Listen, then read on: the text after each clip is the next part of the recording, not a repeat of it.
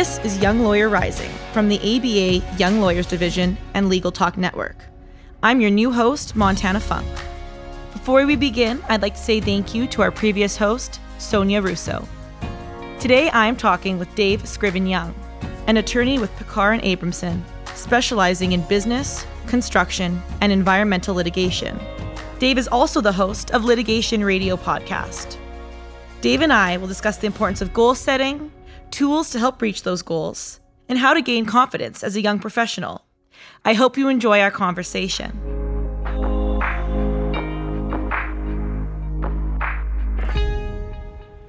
Good morning, Dave. Hi, Montana. How are you doing? I'm good. How are you? I'm fantastic. Thanks. Thank you so much for joining us. I really appreciate it, and I'm looking forward to the conversation today. Of course. I made my home many years ago in the Young Lawyers Division. I was committee director and speaker of the assembly, so really happy to help out the YLD today. Well, I appreciate that. I'm pretty new to the whole podcasting world and everything, so it's kind of nice to have a vet deal with the rookie today, so thanks. Oh, of course. I know you're going to do great. Well, I appreciate it. I mean, I'll start off simple for you. Can you just, tell us a little bit about your journey to becoming a lawyer, a podcast host, how you got here today? Sure. Happy to do that. So I graduated law school from DePaul University in Chicago. I knew I wanted to practice in Chicago, so that's where I went to law school. And then I was able to do a couple of great things, worked at a couple of really large firms in the city of Chicago, practicing primarily environmental law, but a little bit of commercial litigation.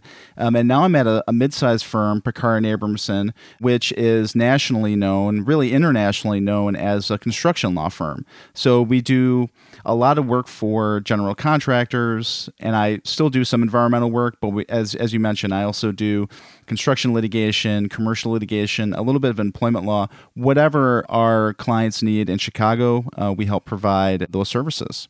Well, that's awesome. And I think what's really important for a lot of our listeners today is, helping them choose the area of law they want to practice in. And, that can kind of go twofold, whether or not the geographic region they want to practice in, because I think that can change depending where you are in terms of how you practice, or in general, choosing a topic. A lot of people start off practicing something. For example, I started with civil litigation, and now I'm doing criminal defense. So do you have any advice for individuals, in terms of how they can go ahead and pick that initial practice area? Sure. And what I would say is when I came into law school, I had absolutely no idea what I wanted to do and what I wanted to practice. I was pretty sure I did not want to do criminal law, but after that, I didn't really know what I wanted to do. And so basically, my practice area got chosen for me in a respect where I did this summer associate position at a big law firm my second year of law school summer. And they basically... You do a lot of different things. I did some commercial litigation. I did some contract review. I did some environmental. And then at the end of the summer, they asked me to pick, to rank different departments. I think environmental was up there, but that's where I ultimately got into the firm and got an offer with their environmental practice group. And so that's basically how my career in environmental law started, even though I had not taken an environmental law class, didn't really have a technical background, but I learned on my feet. And so there's really, I guess, a couple of ways to do it is, number one, you can choose the actual subject area you want to practice, or you can choose the law firm where you want to practice, where you think you fit in culturally and that your values align. And then where they have an opening is where you're going to start in terms of practice area. The one thing I can tell you is with environmental law, a lot of people want to get into that practice area because they feel like they can make a huge impact in the world by practicing environmental law.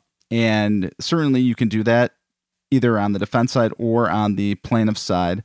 But the thing is, in the Midwest especially, there is a lot of room to grow in terms of environmental, but not as much as what they have on the coast. So if you practice in California, you practice in DC, there's a lot more activity, especially on the government regulatory side, than you'll find in the Midwest. So a lot of people come to me and they ask, well, how do I break into environmental law? Because it's such a sort of niche practice. It's a small group of attorneys that practice in the Midwest.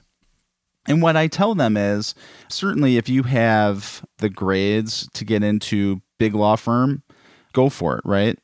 But then what I also tell them is, if you don't, and you don't get that offer from a big law firm, that's okay, because number one, there are a few smaller firms that practice environmental law. But also a good way to go about it is focus on a practice that is tangential or ancillary, if you will. So something like construction, for example, where there are environmental issues, and you might have a client where they'll have an environmental issue and you'll be able to work on that problem. If you let your partners know that, hey, I'm interested in environmental law. If you ever have a client that has an environmental issue, I'd love to work on that with you. It's a great way to kind of get your feet wet in that practice area. And then once you get that experience, then you could possibly move to a law firm that has more of an environmental platform, or you can build your own environmental practice at the firm that you're at. No, and I think that it's a really good point that you kind of have to start off where, you see fit, or if you're going to a big law firm where they place you. But that being said, a lot of the time I find that when you start practicing in an area that maybe you're not familiar with, you actually realize just how interested in that area you are. So, if you have someone who, like you said, wants to practice environmental law, and approaching that partner or that mentor and saying, hey, can I jump on this case with you or get involved? How would you suggest to listeners that they approach maybe those mentors or those partners who have those practice areas that they're interested in and they want to get involved in? How would you suggest that they go to those partners and say, hey, I want to be involved in this? Or if they're nervous about approaching the person that's above them, but they want to work with them, is there any advice you have for how you can get involved in those new practice areas when it does mean approaching a mentor or a supervisor, someone who's a little bit higher up in their role?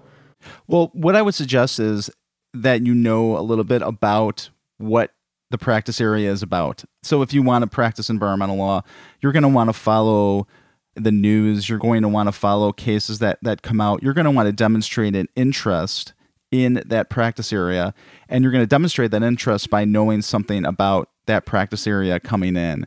And then once you kind of develop that content knowledge, if you will, certainly going to a partner in your firm, your mentor, and letting them know, I've been reading a lot about this practice area. I think it's an up and coming practice area. It's something that I would love to help out with and develop within the firm. If you ever have a client that has this issue, I'd love to work on that case with you. That's a great way to do it. The other thing that I would say is having a mentor is so important at a law firm, and not necessarily just the mentor that you're assigned to at your firm, because sometimes those people really don't have the time or the interest to actually, work with you, or you may not actually align personally. And so you really want to find someone who is going to tell you kind of the straight story about what's going on with the firm, but who's also going to help you to find the opportunities that you want and to reach the goals that you set for yourself professionally.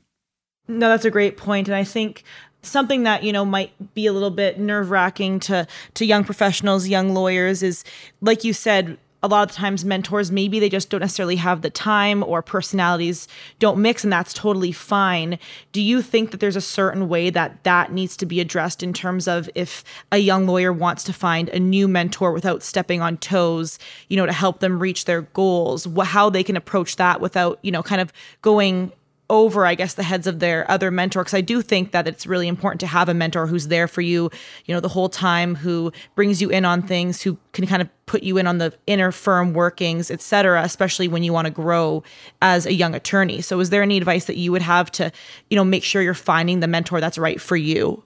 Well, I think it's important that you think about a team of folks surrounding you and supporting you than maybe just one person. Because as you said, people get busy. Even a mentor who really wants to help you, if they're really busy on a case and you have an issue that crops up and they don't have time for you, then what are you going to do? You have to have sort of a group of people who are going to support you. So, I've been a mentor to several people, and I certainly don't consider it a protected relationship. When what I mean by that is I'm not going to be mad if my mentee goes and asks a question of somebody else. Certainly I'm happy. as a mentor, I don't think I have all of the answers. And I think most people, feel that way. If you can get that information from another person, they probably know better anyway. So I think as a mentee, having several mentors, having a lot of people around you to answer questions, to give you advice, that's really key professionally. No, that's really insightful, and I appreciate that, Dave. I think that's really helpful advice to young lawyers, and the team aspect of it is something I think can be overlooked a lot, that you have a group of people to support you rather than you don't need to have just the one individual, because people are busy and one person might not be able to always, be there in the way that you need, but having that team of people you can rely on in your workplace is so important. So that's a really good point. Before we move on, we're going to take a quick break. It can be frustrating to wade through the malpractice insurance application process, but you need to protect your firm. ALPS designed their application to be flexible, easy, and 100% online. Fill it out, review your quote, accept, and pay in as little as 10 minutes. ALPS is the nation's largest direct writer of lawyers' malpractice insurance, and they are endorsed by more bar associations than any other carrier, so they understand law firms. They also know how valuable your time is, and that's why they make legal malpractice insurance easy. Visit alpsinsurance.com to learn more.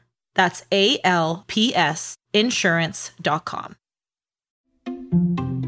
Filing court documents, serving legal papers, collecting electronic signatures, all critical parts of the litigation process, yet ones that are time-consuming and error-prone. But what if you could do more straight from your case or document management software? InfoTrack automates data entry, document selection, tracking, and information syncing across all these core tasks and more by integrating with your core systems like Clio, Smokeball, Leap, MyCase, and others. Spend more time on substantive legal work and less time on busy work. Learn how simple it can be at infotrack.com/simple. And listeners, we are back. Before the break, we were talking about mentorship and goals. Dave, you had mentioned earlier, to reach your goals, it's important to have a good mentor. What do you think are some goals that young professionals, young lawyers should be setting, should be looking to accomplish in their career early on? Well, let me talk about first why it's important to have goals, because I don't think people, at least when I was a young lawyer, I didn't really understand the need, for goals professionally, because I think young lawyers have a couple of similar problems. One is kind of a fear of mistakes, which it caused me anyway to not be aggressive or to take kind of my future in my hands. And it's because I didn't want to ruin my future, which is kind of counterintuitive, right? And then the other part is, I think sometimes we put our careers on autopilot. So, maybe we reach the pinnacle of success or what we thought was the pinnacle of success when we were, little kids. We graduated from law school, we did well, we got a good job, and we think we're all set, financially and in our careers. Well, the fact of the matter is, at that point, your career is just starting. You're not all set. And we have to remember that the law is a profession and a business, and law firms have a lot of different concerns, economic concerns. Clients are looking for firms to be affordable, economical, efficient, accountable. There's all sorts of alternative sources of legal assistance, like LegalZoom, outsourced legal research, limited scope representation. Clients are asking to have fees reduced. And then all of those changes, and you combine that with student debt, it really leads to a lot of stress in our profession. A lot of, we have an above average incidence of depression, substance abuse, other psychological distress. And so what we do is when we play defensively, it's not great, because then we just sit in our office, we put our heads down and we bill time. And that's really only going to take you so far. And playing defensively also causes you to hide your stress instead of getting the help that you need. And so that just, multiplies the problem. So young professionals, they do need to bill time for sure. But you also have to go on the offense, which is where goals come in. If you have a goal, you're working towards something, not just sitting back and playing it safe. So, my opinion is you really need to have goals in every area of your life that's a priority for you, whether that's your career, financial, relationship, spiritual, whatever that is. Don't just let life happen to you. Decide what you want to have happen and go for it. So an example of a career goal. So you want to have an overall career goal. So whether that's, maybe you want to make partner at a firm or become GC of your company, or you might not know exactly what you want if you want to stay, where you are at your firm, but you want to figure out what that goal is. And maybe it's not a career status goal, or maybe it's just you want to be the best trial lawyer in your region. So what does that mean in terms of, the skills that you want to develop, your writing skills, your trial skills, oral argument skills? You might want to think about what your financial goals are. Do you want to retire early? Do you want to work until you're dead but give away a lot of your money? Do you want to have lots of money for traveling? So you want to set a goal for savings, for retirement, and then you figure out, how does my employer's compensation plan get me there? So do they have a bonus structure where if I work a certain number of hours, I can make a bonus? So what you really want to do is write down your goals. A lot of people recommend that. It's something that I do. And then set annual, quarterly, weekly, and daily targets in terms of how many hours do I want to bill? How many people do I want to meet?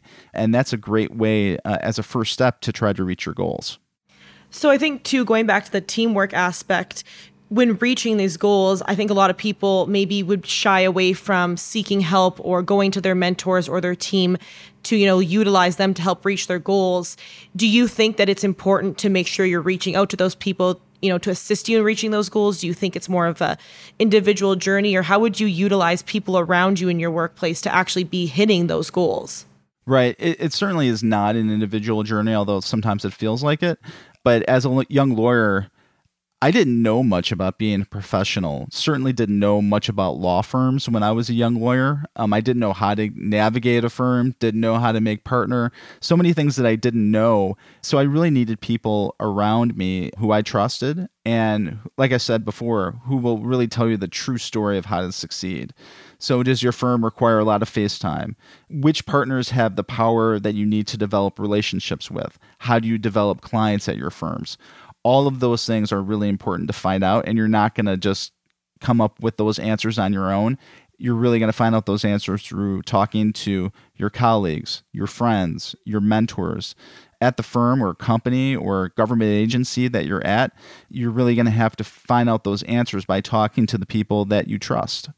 And how do you overcome, or, what advice would you have to individuals who are nervous to approach those mentors to help reach their goals because fear of, being too aggressive, like you had mentioned earlier, or fear of their fellow colleagues who are around the same age thinking that, they're a teacher's pet, to use, lack of a better word. How would you recommend that people overcome that fear of, I don't want to come off so strong, but I still want this help, but I also don't want to look like I'm, stepping on people's toes or being too aggressive? Well, I would say two things. Number one, you have to be a little self-aware because, again, there's so many things that you don't know, and you're not going to come up with the answers on your own. And your professional success depends on knowing some of those answers to your questions, right? So if you don't know how to make partner at your firm, you need to ask, you need to find out. And the other thing I would say is, from my experience, people want you to reach out and ask them. And at a firm or, unless your office is very small, whatever environment you're practicing in, you're going to find people, at least one person that you align with kind of personally and professionally, people that are not necessarily intimidating. So I'm not recommending that you, as a first step, go talk to the managing partner of your office. I wouldn't do that, especially if that person is intimidating to you. Start lower. Start with a friend of yours within the firm, maybe who's around the same age. Talk to a partner that you are getting assignments from that is not intimidating to you. Start as a baby step. Talk to those people. If they don't have the answers, then find out from them, hey, who are some other people that I should be talking to, that I should have lunch with, that I should get to know, that have the answers to the questions that I'm looking for?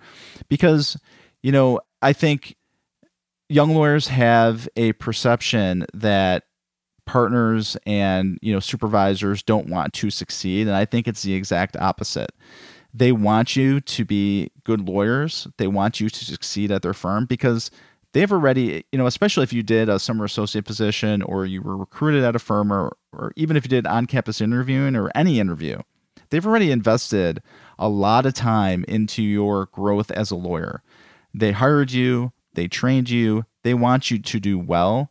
And if there are questions that you have that are obstacles to keeping you from succeeding at your place of work, they want you to have the answers to those questions. Now, when you have the conversation, is it always going to be easy? No. Are the conversations going to be, abrupt sometimes? Sure, depending on the partner. But it's really, they want you to have the answers to those questions, and you as a professional, as someone who wants to succeed, wants to get answers to those questions. So that's how I would approach it. And I think it's super helpful hearing from you as a mentor yourself about these things. I think a lot of the stuff that you've been saying, how you as mentors want to see people succeed might be overlooked by the young attorneys who are just so focused on how they approach that partner, what they're going to say. So it's good to be reminded that it is important also for the mentors and the partners, supervisors in these firms to see the younger attorneys succeed and reach their goals as well. So that's a super good point that I think a lot of people probably overlook. Hey, listeners, we're going to take a quick break. We'll be right back. This episode is brought to you by the American Bar Association's Young Lawyers Division. Starting a new career in the law can feel overwhelming. The ABA YLD provides resources, CLE, and a network of peers from coast to coast to help you settle into your new legal career. Claim your Young Lawyer membership for just $75 at ambar.org/join. Delegate out those tasks that take up your time. Staffy can help you with your legal, administrative, marketing, and even client-facing workload. Hiring Staffy's top-notch bilingual virtual staff means Staffy does the recruiting, hiring, and training for you. Then, if you need a change, Staffy handles it. You get to concentrate on your strategic work. Schedule a free consultation at staffy.cc. That's STAFI.cc and get $500 off with code HAPPY24.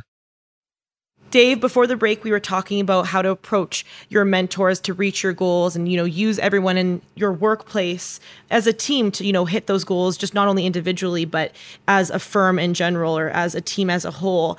And I think something that's important to a lot of people is having that team there is a huge thing for support, to help, the firm develop, to help individuals develop.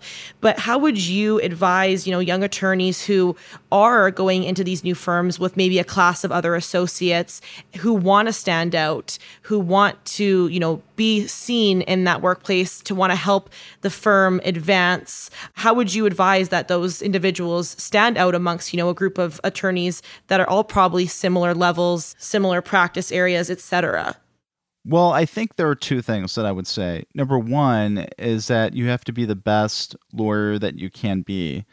And what I mean by that is you have to think about from the perspective of your assigning attorney, what they want out of you. They, of course, want you to work hard. And they also want you to produce good work.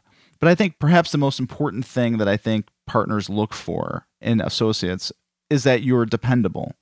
That if you say you're going to do something, that you're going to do it, that you're going to do it well, that you're going to do it on time, that if you have questions, you're going to ask them, that you're really going to sort of like develop that sort of professional relationship with the assigning attorney, that they can rely on you when they need things, that you're available if they have an emergency or they're available to give you work.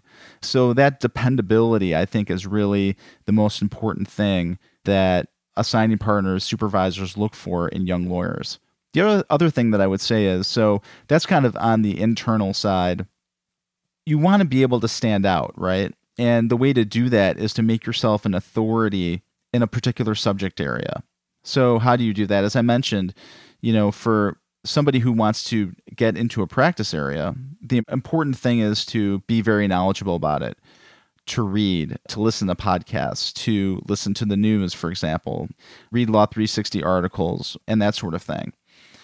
But you become an authority in that subject area by producing content. So you can do things like write articles, blog posts, going on podcasts, etc., becoming a leader sort of in that area. And that's really important because it takes a really long time to become a leader, to become authority on a particular practice area. And starting small, starting when you're young, is a great way to do that. So you might start by telling a partner that you have a particular article or an idea for an article, right? Would you be willing to help me write that article? I'll do all of the research. I'll do the initial draft of the article. If I do that, can you help me get that published? Or can we get that, for example, on the law firm's website, right? And so making yourself known in a particular practice area, no matter if you're practicing in that area or not, if it's something that you want to get into, it's a great thing to do. An example of that, a friend of mine who was an environmental lawyer knew that cannabis law, for example, was something that she wanted to get into because she knew it was an up-and-coming practice area, was really interested in it, knew that her firm could develop a client base for that practice area. She got really knowledgeable about it. She read a lot. She wrote a lot about it, and she's now, an authority in the area, and it's something that has really helped her within her firm. So there's a lot of ways to kind of stand out, but the important thing is to be the best lawyer you can, and then be an expert and authority on a particular subject area.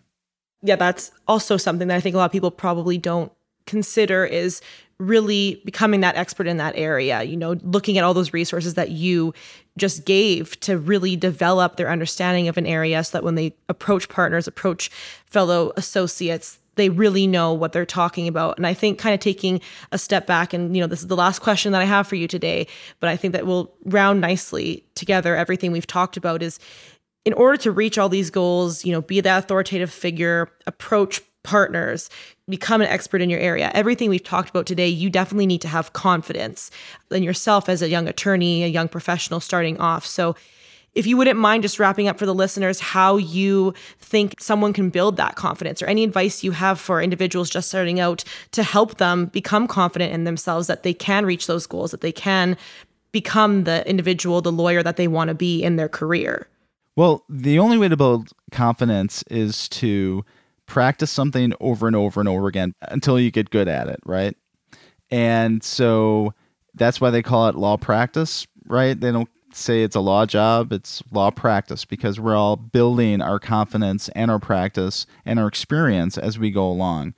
But other ways to do it is to try a lot of things outside of your comfort zone. So you can do small pro bono trials. You can become a leader within a bar association. You could run for office. You could do a lot of different things that kind of expand that comfort zone, and it builds your confidence for the unexpected. The other thing that I would say is I'm a big proponent of emotional intelligence. It's basically the ability to identify and manage your own emotions as well as the emotions of others. And there's a great resource out there called Emotional Intelligence 2.0. It's a book, and it identifies a couple of emotional intelligence skills. And what it really does is you take this test, and it helps you to identify some of the areas where you're weak. So for me, for example, managing kind of my own stress levels was a big weakness for me. And so the book gives a lot of tips on how to do that. And one of those tips was a very simple suggestion, which was to put a mental recharge into my schedule. So take a little bit of physical activity throughout the day, because that is really what helps you to keep your body healthy, but it also gives your mind like an important break. And so you rest and recharge. And one way that I did that is I just incorporated a walk in the afternoon, which seems like such a small thing, but it really does help to break up. It helps me to break up my day, and it really gives me kind of that recharge for my body and for my brain. And so why is that helpful? Why is it helpful to manage your stress?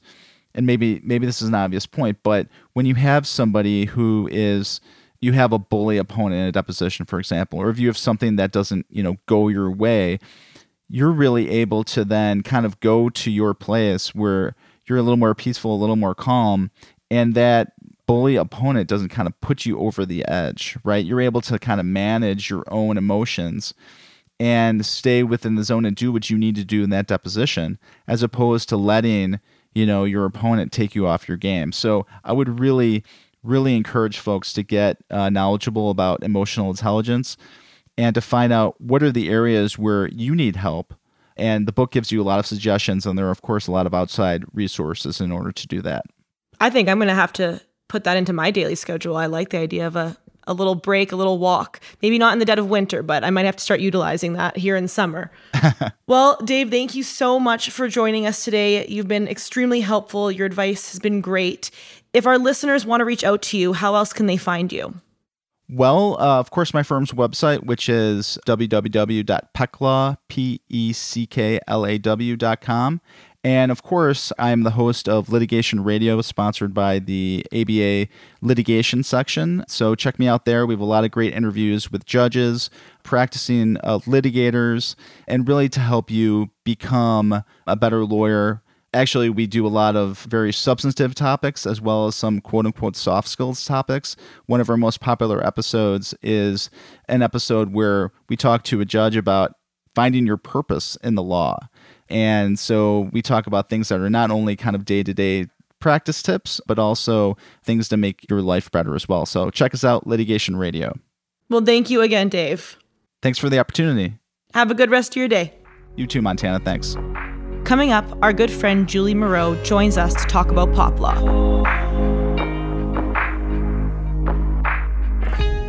Thank you, Montana. Welcome. You are listening to Pop Law, where pop culture meets the law. I'm your host, Julie Moreau. So, football season is back, college sports are back, and for the second year in a row, America's college athletes have entered the fall sports season with no guidance and few regulations regarding name, image, likeness deals.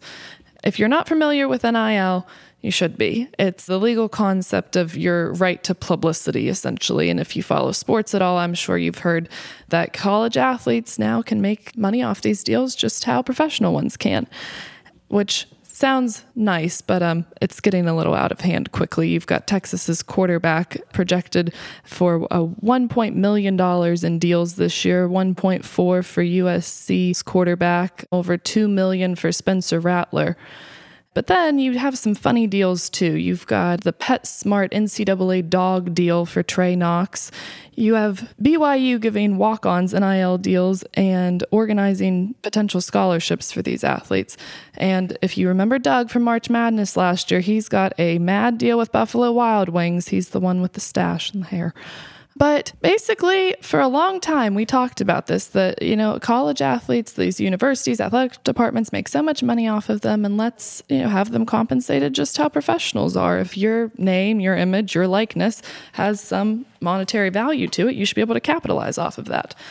Which sounds nice, but there are no rules. We have no regulations hardly, except the NCAA has said that you can't use these collectives and shell corporations that donors were forming in order to filter money to recruits, which I think we all knew that was a rule.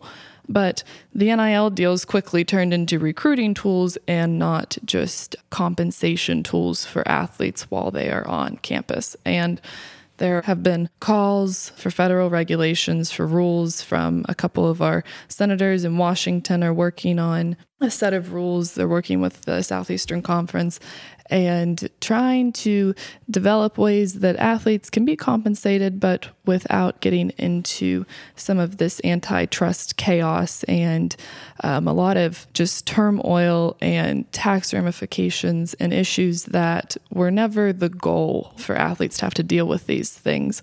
So that's all for today. Fall is back, NIL is still here, and lots to watch. Be sure to stay tuned. Back to you, Montana. Thank you, Julie. That was a great segment. Well, listeners, that's our show.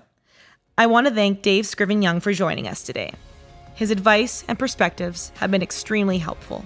And thank you, listeners, for tuning in. If you like what you heard today, please recommend our show to a friend.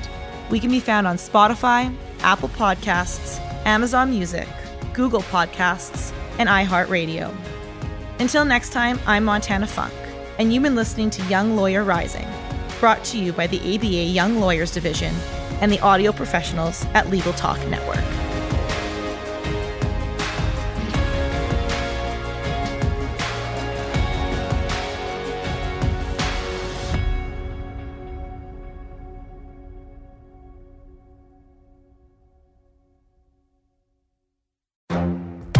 The Lunch Hour Legal Marketing Podcast, your resource for the tips and tactical advice you need to grow your business. Plus, keep up with the news and commentary you crave to stay one step ahead. It's hosted by me, Guy Sakalakis. And me, Conrad Som. Every other week, we break down the issues holding back your marketing strategy and talk about the changes you need to be prepared for. Check out the Lunch Hour Legal Marketing Podcast wherever you get your podcasts or on YouTube.